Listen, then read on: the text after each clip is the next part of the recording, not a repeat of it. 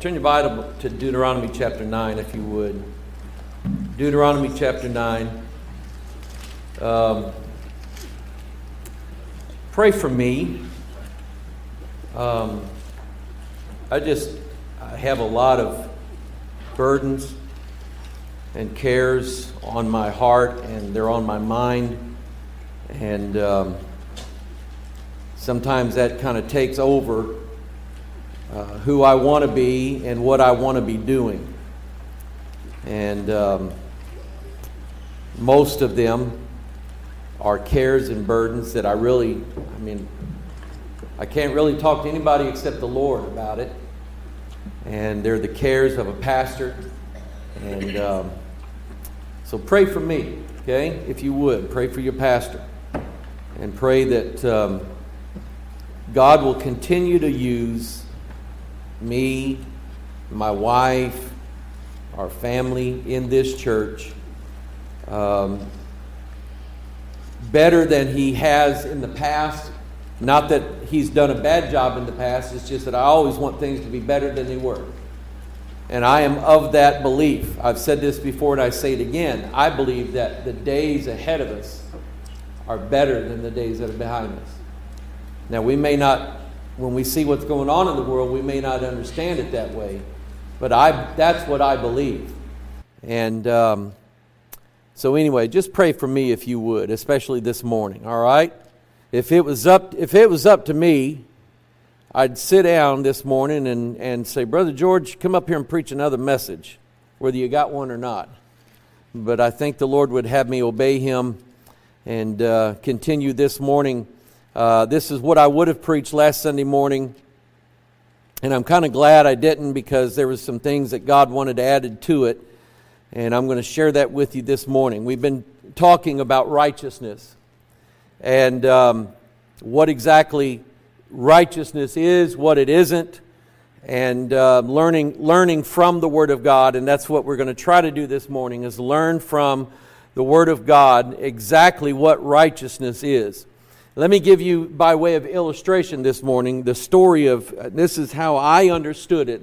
I read this before, and somebody else may have a different version of the story, but this is how I remember it going. And it's the story of Martin Luther.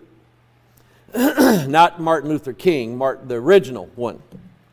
Martin Luther. And Martin Luther, if you know anything about him, you know that he was a Roman Catholic monk. He was a priest, and he was a monk in a monastery, and a faithful one. He wanted to do right. He wanted to serve God, and he just was going about it the wrong way, and he didn't understand that, and he didn't know it. And in a monastery, and the Catholics will try to tell you that this doesn't go on anymore, but it does. In monasteries and in convents, monks and nuns are told that if they have unrighteous deeds, or if they commit sins, or if they have sinful thoughts of any kind whatsoever, that they must beat their body into submission. That they must, they're taught to use a flagellum, which we may have heard it as a cat of nine tails, but it's a whip with different strips of leather on it, and on those ends of those strips of leather you'll have sharp stones or sharp pieces of metal, and they are taught to literally scourge themselves. Whenever Martin Luther had an evil thought about someone, or a lustful thought about some woman or whatever, and mind you now, he's in a monastery, which means he doesn't have much contact with the outside world. So he's removed himself from even seeing a woman, much less thinking about him, but every now and then it happens, and he takes the whip out and he beats himself and bloodies himself and everything else, and nothing works. Nothing that he does stops the work of sin in his mortal body. Nothing. So he's reading the book of Romans. And the book of Romans talks about the righteousness of Christ, the righteousness of God. His Roman Catholic teaching and the way that he was taught, he was told that that means that it is the righteousness that he attains to by his works, by his deeds, by beating his body into submission. In other words, he believes and was taught and teaches others that they can attain to the perfect level of God by beating their body into submission, by cloistering themselves. A cloistered convent or a cloistered monastery, basically they have removed themselves from the outside world. All they see is other monks in there. Some of them have a vow of silence, so they can't even say a curse word. If they want to, they have a vow of silence on them. And there's just all these rules that they must follow, and they're told that following those rules and doing these things will drive sin right out of them. Who believes that? Don't. There is, and I've heard people preach, use social media to try to put forth the idea that if you still sin, obviously you're not saved. The Nazarene Church teaches sinless perfection, that when you get saved, you become completely sinless, you no longer sin, and you are perfect before God.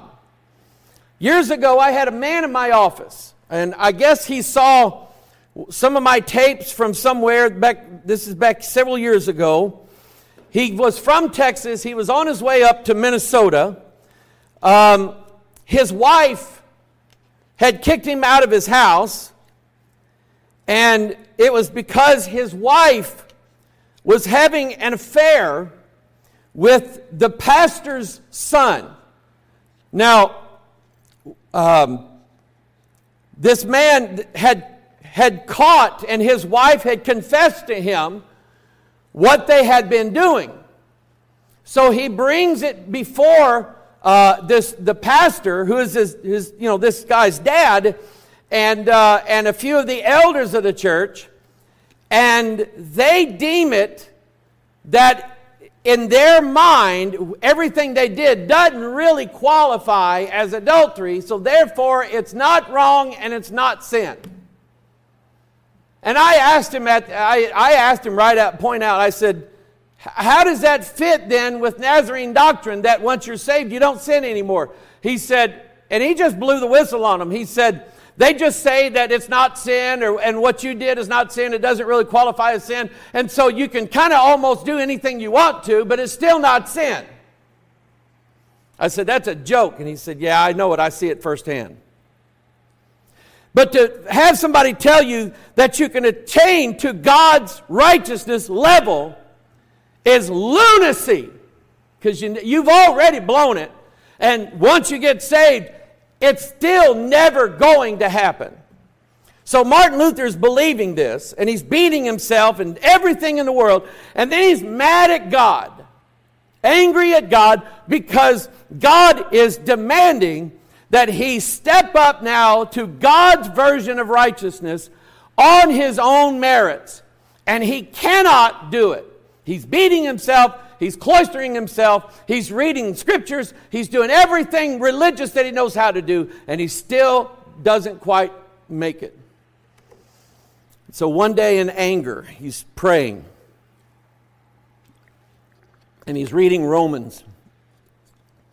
And he's telling God, God, why would you demand it from us if it's impossible to do?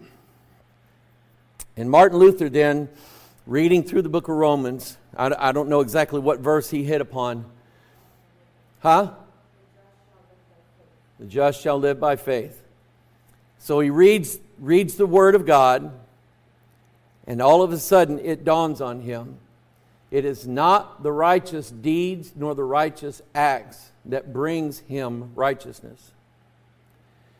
It is his faith and his trust in God that God will cloak and cover his sin in the righteousness of Christ. And therefore, when God looks upon him, he only sees his Son, Jesus Christ. Somebody say amen to that. Deuteronomy chapter 9, verse 4.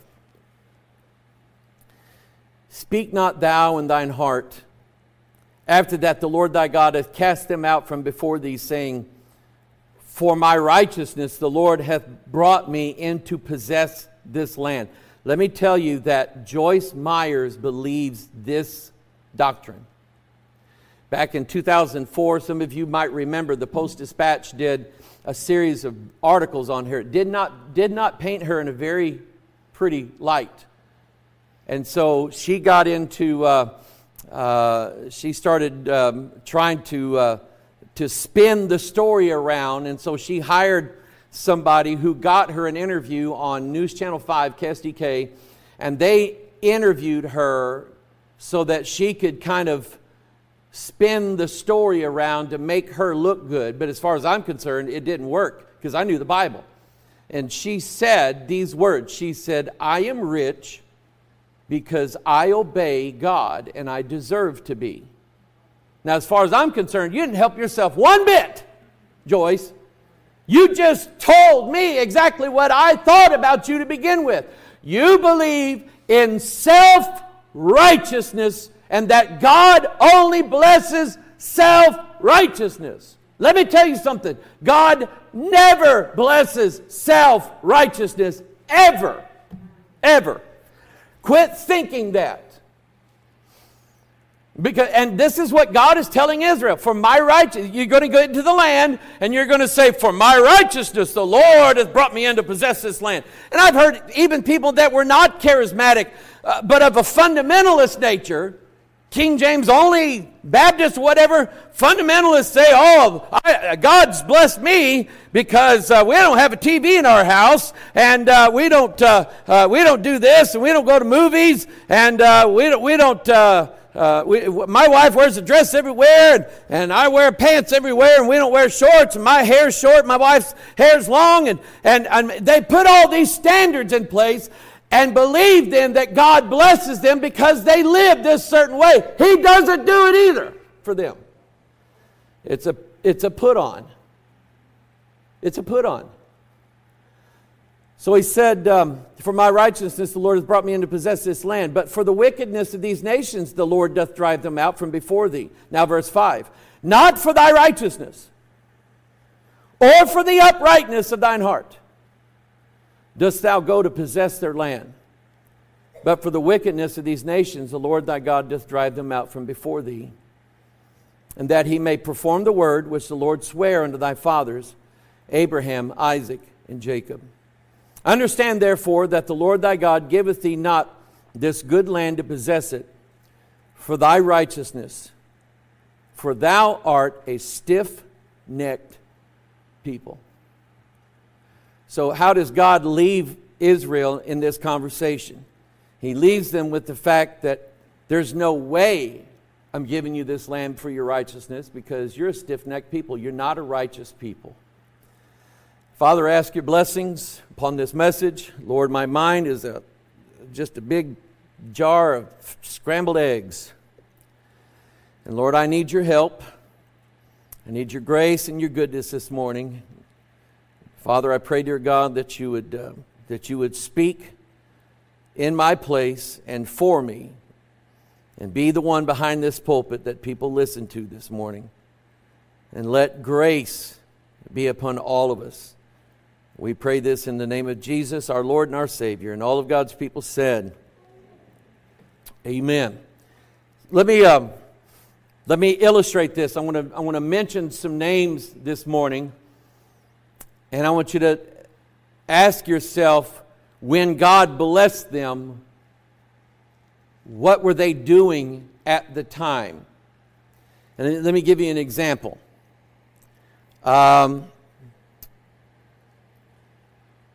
When Samson was in a particular city.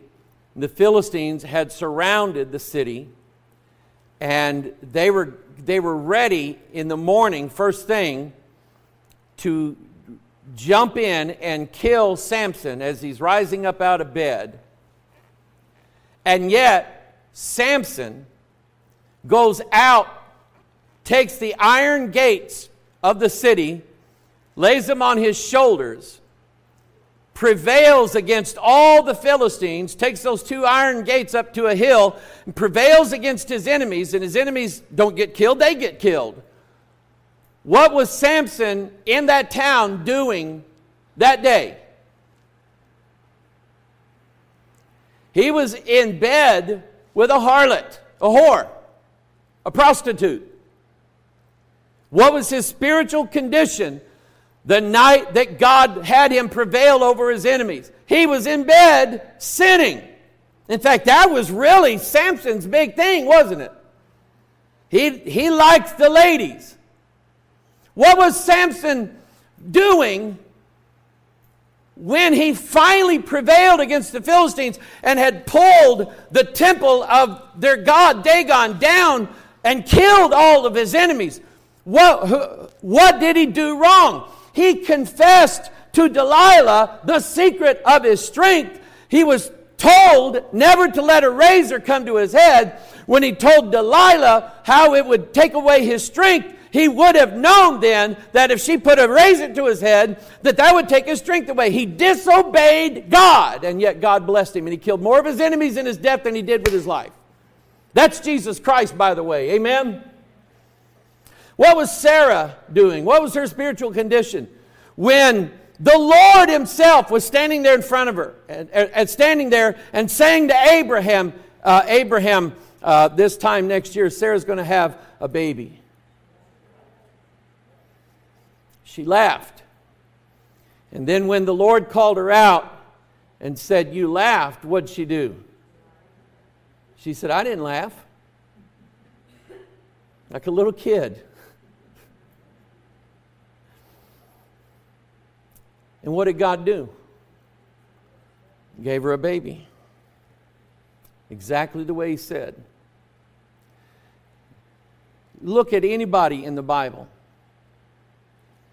and look at their condition, their spiritual condition, when God decides to bring them blessings.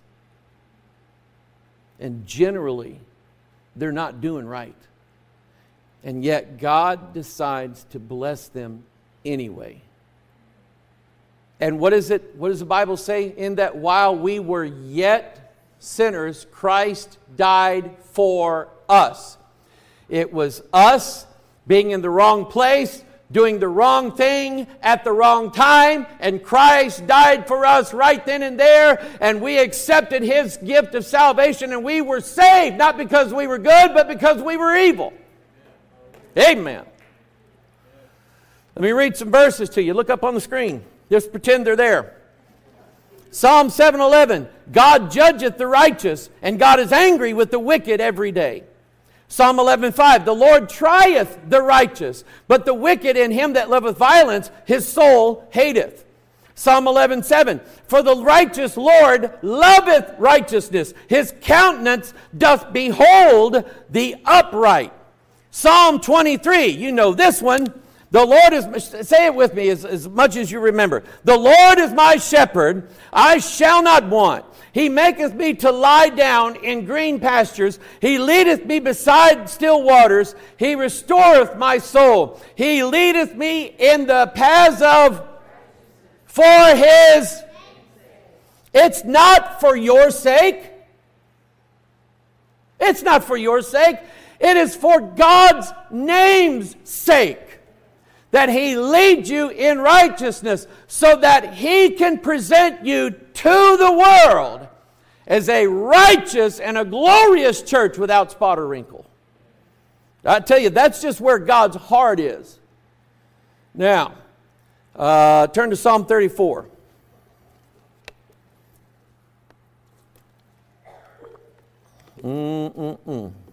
Psalm 34.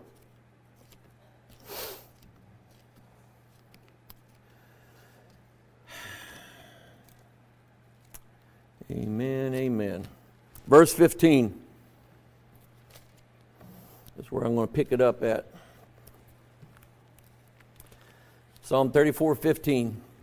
The eyes of the Lord are upon the righteous, and His ears are open unto their cry. The face of the Lord is against them that do evil, to cut off the remembrance of them from the earth. The righteous cry, and the Lord heareth, and delivereth them out of all their troubles. Now, if you underline stuff in your Bible, underline that. How many troubles? All of them. I can say this, and I have no idea why I'm saying it. I have no idea what it's about, and more than likely I could be wrong, but I'm going to go ahead and say this. I think it's very possible that, let's say in the next 2 weeks, somebody listening to my voice is going to be in trouble, or they are going to be troubled. And God is going to deliver them out of that trouble. I'm telling you, God does this stuff. And when you read it, and you're really down on yourself, and you're saying, man, I'm worthless. I'm no good. God, why did you save me? God, why didn't you just throw me in the lake of fire and get it over with? God, I don't know why you put up with me. God, I'm wicked. I'm sinful. There's no way that this applies to me. I'm here to tell you, there was a day I was going through the Psalms, and I was looking at stuff like this, and I was pointing to them, and I would say, God, you said you didn't lie, and this is your word, and it doesn't lie, and I need you to do this. And I can tell you that right now, as of today, the Lord is still doing what I asked Him to do. And this was one of the verses. This is what I asked God to help me with. And I can tell you that God is still helping me with it. He's never stopped. And He never will. Amen? He never will. So, He says in verse 18, the Lord is nigh unto them that are of a broken heart, and saveth such as be of a contrite spirit. Try to preach that, Joel Osteen. It's too negative to preach. He can never give you any hope whatsoever, because He can never tell you that things will be bad in your life. He can't tell you that. He cannot even read this portion of Scripture because it says negative things. Meanwhile, those of us who've got a little bit of sense in their brains can read this and know that God will always do what He said He will do. And that's what our hope is. Our hope is the well-founded knowing that if God said He'll do it, He will do it. Say amen. And I want to tell you something. If you try coming to God with arrogance, cockiness, bullheadedness, things like that, I promise you God won't have nothing to do with you. But you come to God with a broken heart, He'll save you. He'll break your heart. Amen. Verse 19, many are the afflictions of the righteous. Underline that one. Many are the afflictions of the righteous. There is a price to pay. But the Lord delivereth him out of them all. He keepeth all his bones. Not one of them is broken. Hallelujah. Who does that apply to? Jesus Christ. It means that when He was on the cross and the guards were coming around breaking the legs of the thieves that were next to Him, when they got to Jesus, there was no need to break His bones. He had already died. And so, how is it that 1,000 years later, these two random Roman soldiers did exactly what God said would happen, and that they would not break Jesus' bones, other than God knew it would happen? Verse 20, He keepeth all his bones, not one of them is broken. Evil shall slay the wicked, and they that hate the righteous shall be desolate. You're going to have enemies, but don't worry about it. The Lord redeemeth the soul of His servants, and none of them that trust in Him shall be desolate. Now, turn to Revelation 19. Revelation 19. Who has a way that you can look at other translations of the Bible? Okay. I want somebody to look up Revelation 19, verse 8, in, let's say, the NIV. And then I want somebody to look it up in the New English Version. Okay? And somebody else in the New American Standard Version. Okay? I'm doing this for a reason, because I'm going to make some people look stupid. Not you. Not you. The people who translated these Bibles, I'm going to make them look stupid. Because they have false doctrine in their Bibles. Let's read Revelation 19, verse 6. And I heard, as it were, the voice of a great multitude, and as the voice of many waters, and as the voice of many thunderings, saying, Alleluia! For the Lord God omnipotent reigneth. Let us be glad and rejoice and give Him honor, and give honor to Him, for the marriage of the Lamb is come. Now, we're the bride. Christ is the bridegroom. Amen? You know, there used to be a day when a woman wearing white to her wedding actually meant something. Didn't it? It meant that she was pure. Does it mean that nowadays? No. Hardly anyone nowadays is pure before their wedding. Yes, ma'am. I told somebody that very thing last week, and they laughed at me and told me they had never heard of that. I believe that. I believe they laughed at you. I believe that they probably mocked you. But that's the truth. That's the truth. People don't care anymore. Now, where was I going with this? Okay. That was a sign and a token to the bridegroom and to all attending that this bride is presenting herself to her husband, the fact that she is pure and that she is only for him. Okay? Now, so, verse 7, let us be glad and rejoice and give honor to Him, for the marriage of the Lamb is come, and His wife hath made herself ready. And if to her was granted that she should be arrayed in fine linen, clean, and what color? White. For the fine linen is the righteousness of saints. Say amen. Now, who's got the NIV? I can look it up real quick, but I have the New American Standard. Read the New American Standard real loud. Okay. I have to find it again because the way that these verses are is weird. What verse again? Revelation 19:8. Okay. Yeah, the way that these verses. Okay.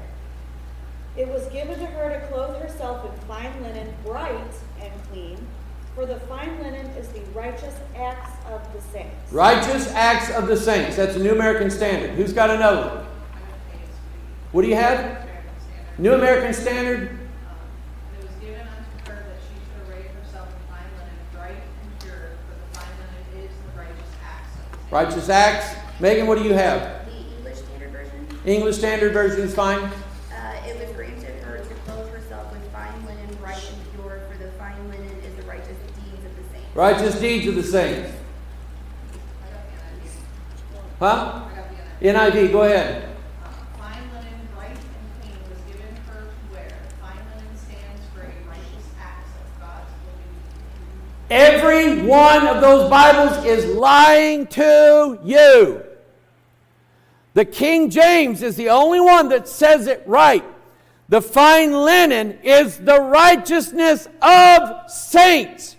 It is not the righteous deeds or the righteous acts or the righteous doings or the righteous amount of money that you throw into the plate. It has nothing to do with that. It has everything to do with the fact that you are clothed upon with the righteousness of Christ. Somebody say amen. Notice in the context of the verse, it says, to her was granted that she should be arrayed in fine linen, white and clean. It was given to her as a free gift. Amen. Not a loan. It's a grant. It's a gift. Now, take your Bible and turn to Ruth chapter 3.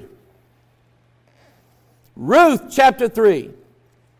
Now, in this story, Ruth is the Gentile bride. Naomi is Israel. Israel is without a Savior and without a Redeemer because the Redeemers have died. Naomi's husband has died. Naomi's 2 sons have died, and there was no one to redeem the land and the inheritance, and thus no one to redeem Naomi. But then Ruth decides to stay with Naomi and says, whither thou goest, I will go. Whither thou stayest, I will stay. And so she said, wherever you go, that's where I'll go. Whoever your God is, that'll be my God. Whoever your people will be, that will be my people. And I want to tell you something, that the true body of Jesus Christ is always connected with the people of Israel. Don't you ever deny that. Say amen. Listen, I'm rooting for every Jewish bomb, bullet, missile, every one of them. I want to unhook the train for a second. I want you to understand there's a difference. There's 2 types of people in this world that fight a war.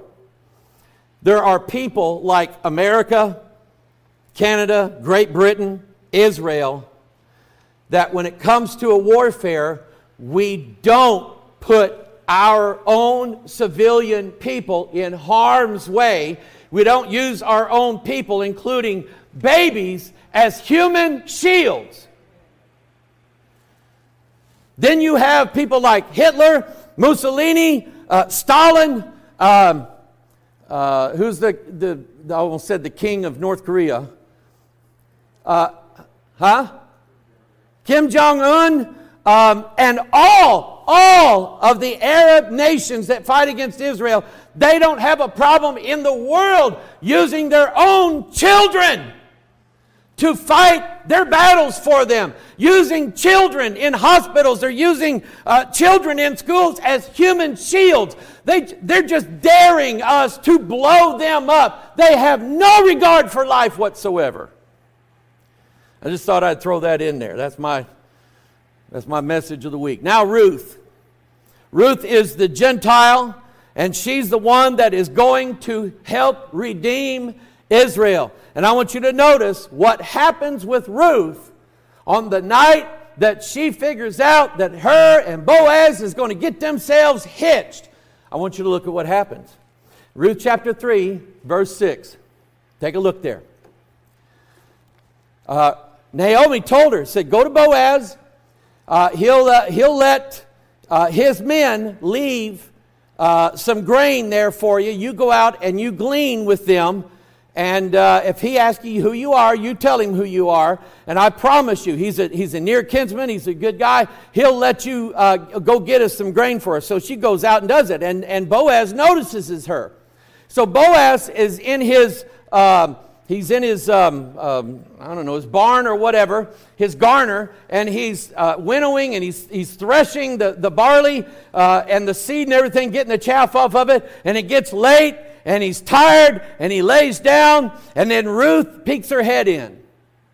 And this is what happens. In verse 6, she went down onto the floor and did according to all that her mother-in-law bade her.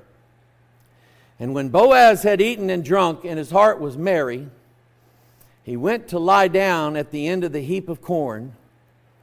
And she came softly and uncovered his feet and laid her down. And it came to pass at midnight. Stop right here. When does the parable of the 5 wise virgins take place? Midnight. They're connected. When it came to pass at midnight that the man was afraid and turned himself, and behold, a woman lay at his feet. And he said, Who art thou? And she answered, I am Ruth, thine handmaid. Watch this now. Spread therefore thy skirt over thine handmaid, for thou art a near kinsman. And he said, Blessed be thou of the Lord, my daughter, for thou hast showed more kindness in the latter end than at the beginning, inasmuch as thou followest not young men, whether poor or rich. She laid down at his feet. He took then his skirt, and he covered his bride-to-be. You get that?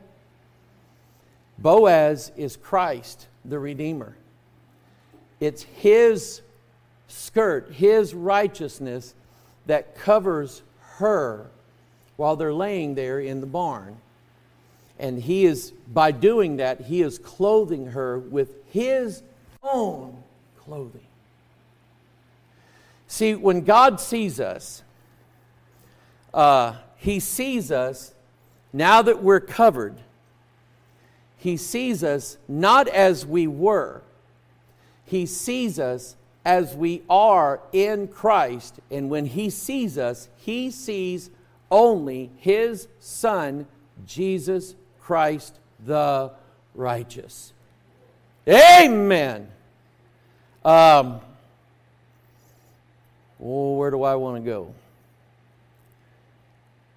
Oh, yeah. Turn to Isaiah 51.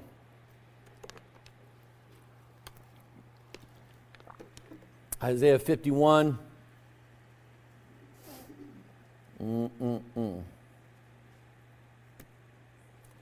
Isaiah 51, verse 7. Hearken unto me, ye that know righteousness, the people in whose heart is my law. Now here's what I'm saying to you this morning. The only righteousness that you will ever have is the righteousness that Christ covers you with, and it is his own righteousness. Nothing else will allow you to attain eternal life. Nothing else will allow you entrance into God's kingdom forever and forever. Nothing else will satisfy the demands of God except the pure righteousness that is his Son, Jesus Christ. Not your own good deeds, not your own good thoughts, not your many prayers, not how many chapters of the Bible you read, not how many church services you attend, not how much money you give. It has nothing to do with that. No matter how much you do, there's always somebody who's going to try to outdo you in everything. They think that by their much doing and that by their deeds, that wins them extra points with God. This idea that, how do I say it? This idea that people have come up with, where they once prayed, always saved. And when you try to ask them, so what about a person who comes down to an altar one day, they pop off a little prayer, and then they forget about it, and they live for the rest of their life in sin and wickedness, and they die. You say they go to heaven. Yeah, they go to heaven. They just won't get as many of the rewards as those who were more righteous than they are. I'm sorry, that don't work. We are not ever given righteousness or rewards based upon our deeds. Never, never, never, never. If we are covered, if you are covered by the righteousness of Christ, and I am covered by the righteousness of Christ, what difference does it make who does the most things? And who wins the most toys at the end? And who gets a better mansion than somebody else? From what I can tell, heaven is heaven. Amen. So I do not believe for a minute that somebody is going to outdo me in righteous deeds, and therefore they are going to get more of a reward. Do you know what Abraham's reward was? God told him, He said, Abraham, I am thy exceeding and great reward. If I go to heaven and I'm with Jesus, what else do I need? Amen? Can't you see that?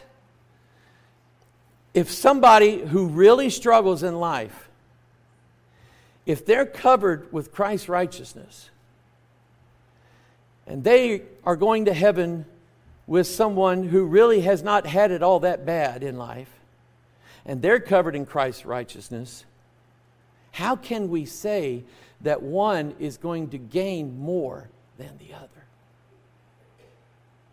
We can't. Especially when we find out, like in Revelation 19, that white linen, fine and clean, was granted for us to wear it, and that it represents the righteousness of Christ that is on us. Where did I tell you to turn? Isaiah 51, hearken unto me, ye that know righteousness. I'm asking you the question this morning. Do you know righteousness? Do you really know it? Do you understand the doctrine of the righteousness of the saints, the way the Bible spells it out? Do you really know that? Or are you still hung up on righteous deeds and righteous acts and who does more, and look at us because we do more than you do, and we have standards and that you don't have, and we don't let our kids do this, and I don't let my husband do this, and we don't do that, and it's all about their doing. And remember what Paul said, for by grace are you saved through faith, and that not of yourselves, it is a gift of God, not of works, lest any man should what?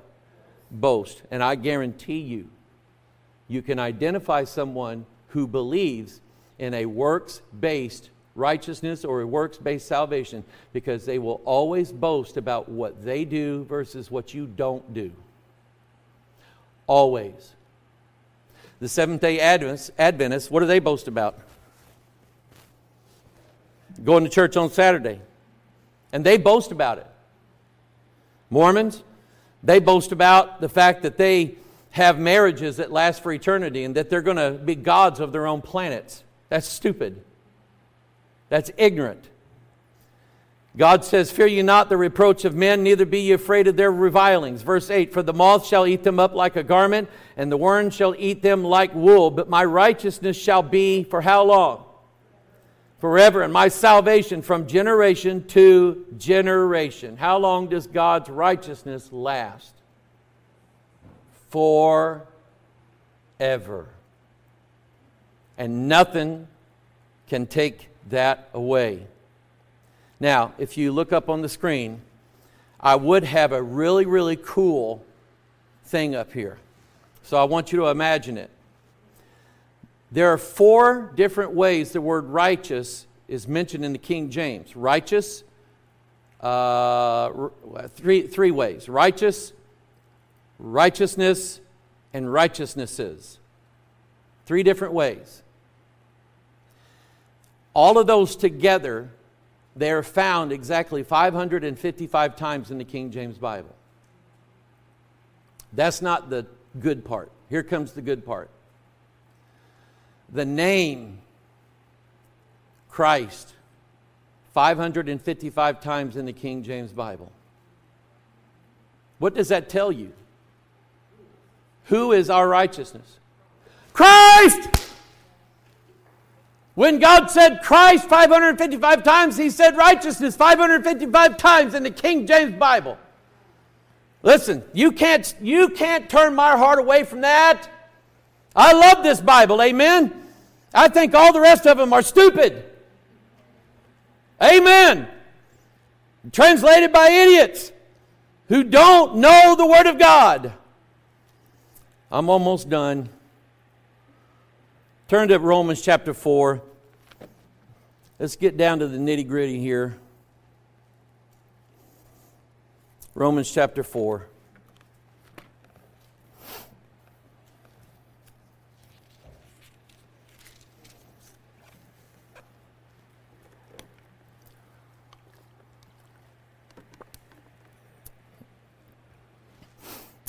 Let's look at verse 1. What shall we say then that Abraham our father, as pertaining to the flesh, hath found? For if Abraham were justified by works, he hath whereof to glory, but not before God. For what saith the Scripture? Abraham believed God, and it was counted unto him for righteousness. Notice that Abraham believed God. It didn't say that when he obeyed God, and he did obey God. But that's not when it was said to him. It was said that he had righteousness when he believed what God said.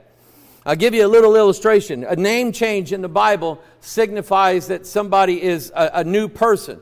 We sing the song, A New Name written down in glory in the book of Revelation. I can't remember which one of the churches it was, but God said, I will give him a new name. I'll give him a white stone and a new name written on it. You and I have a new name written for us. We have Abram to Abraham. We have Jacob to Israel, and so on. And but think of Abram now. When God blessed Abram, or God blessed Abram in Genesis chapter 17, he gave him the new name of Abraham, and he gave that to him before he took his only son and offered him up for an offering. So in other words, Abram's righteousness and his acting out of his righteousness came after God gave him the new name. God didn't wait for Abram to offer up Isaac first and then say, okay, now I'm going to call you Abraham.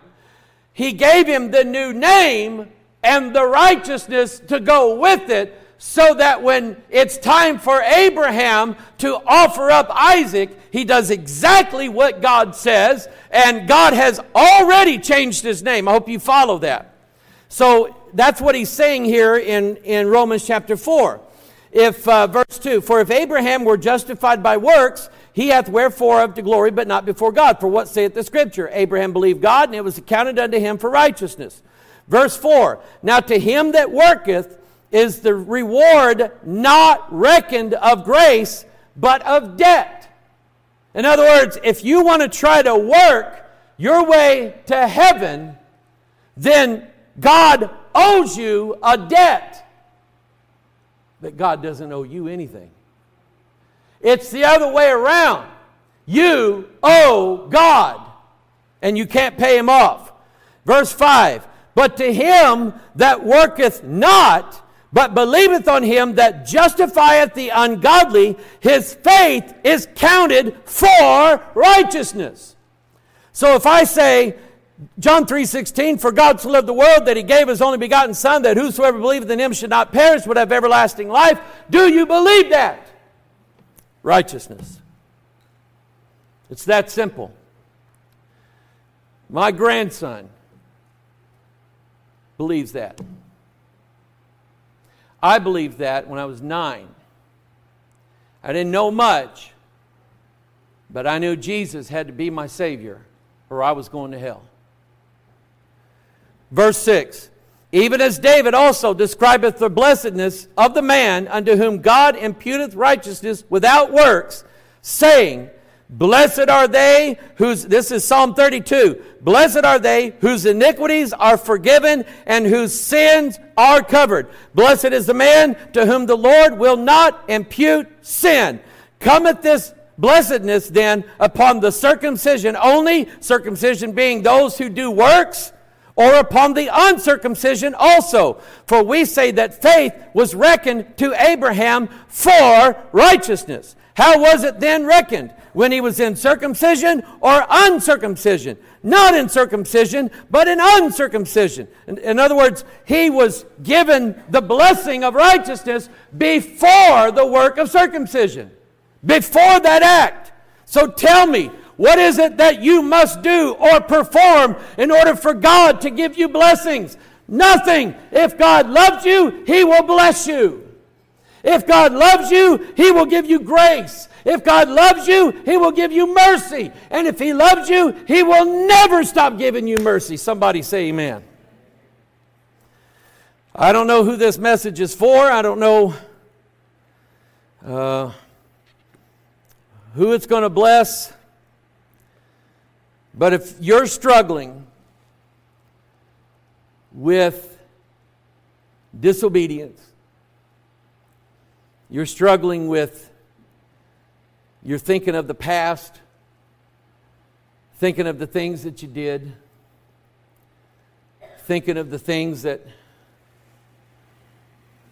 you've been sorry for just about every day since you did them. If you're struggling with that, then this message is for you. Because God still loves you. Christ still died for you. And if you will just do what a little child can do, believe in God. You know, I was thinking the other day, Gary, I can't think of a time in all my life, my childhood, when I didn't believe in God. I can't, even before Mom started bringing us to church here, even before we were going to Second Baptist on their church bus, even while we were living up in Arnold, I remember we lived in a duplex, and there was a woman that lived in the bottom part, and our bedroom was over her part, and I could hear a man's voice down there. It was a real deep voice like this. And I couldn't hear what he was saying, but he just sounded like God to me. And I was going, that is so cool. God is in my house. I believed in God. I'm a little child. And you know what? Never gotten over that feeling of knowing that God lives in my house. Amen. Let's bow our heads.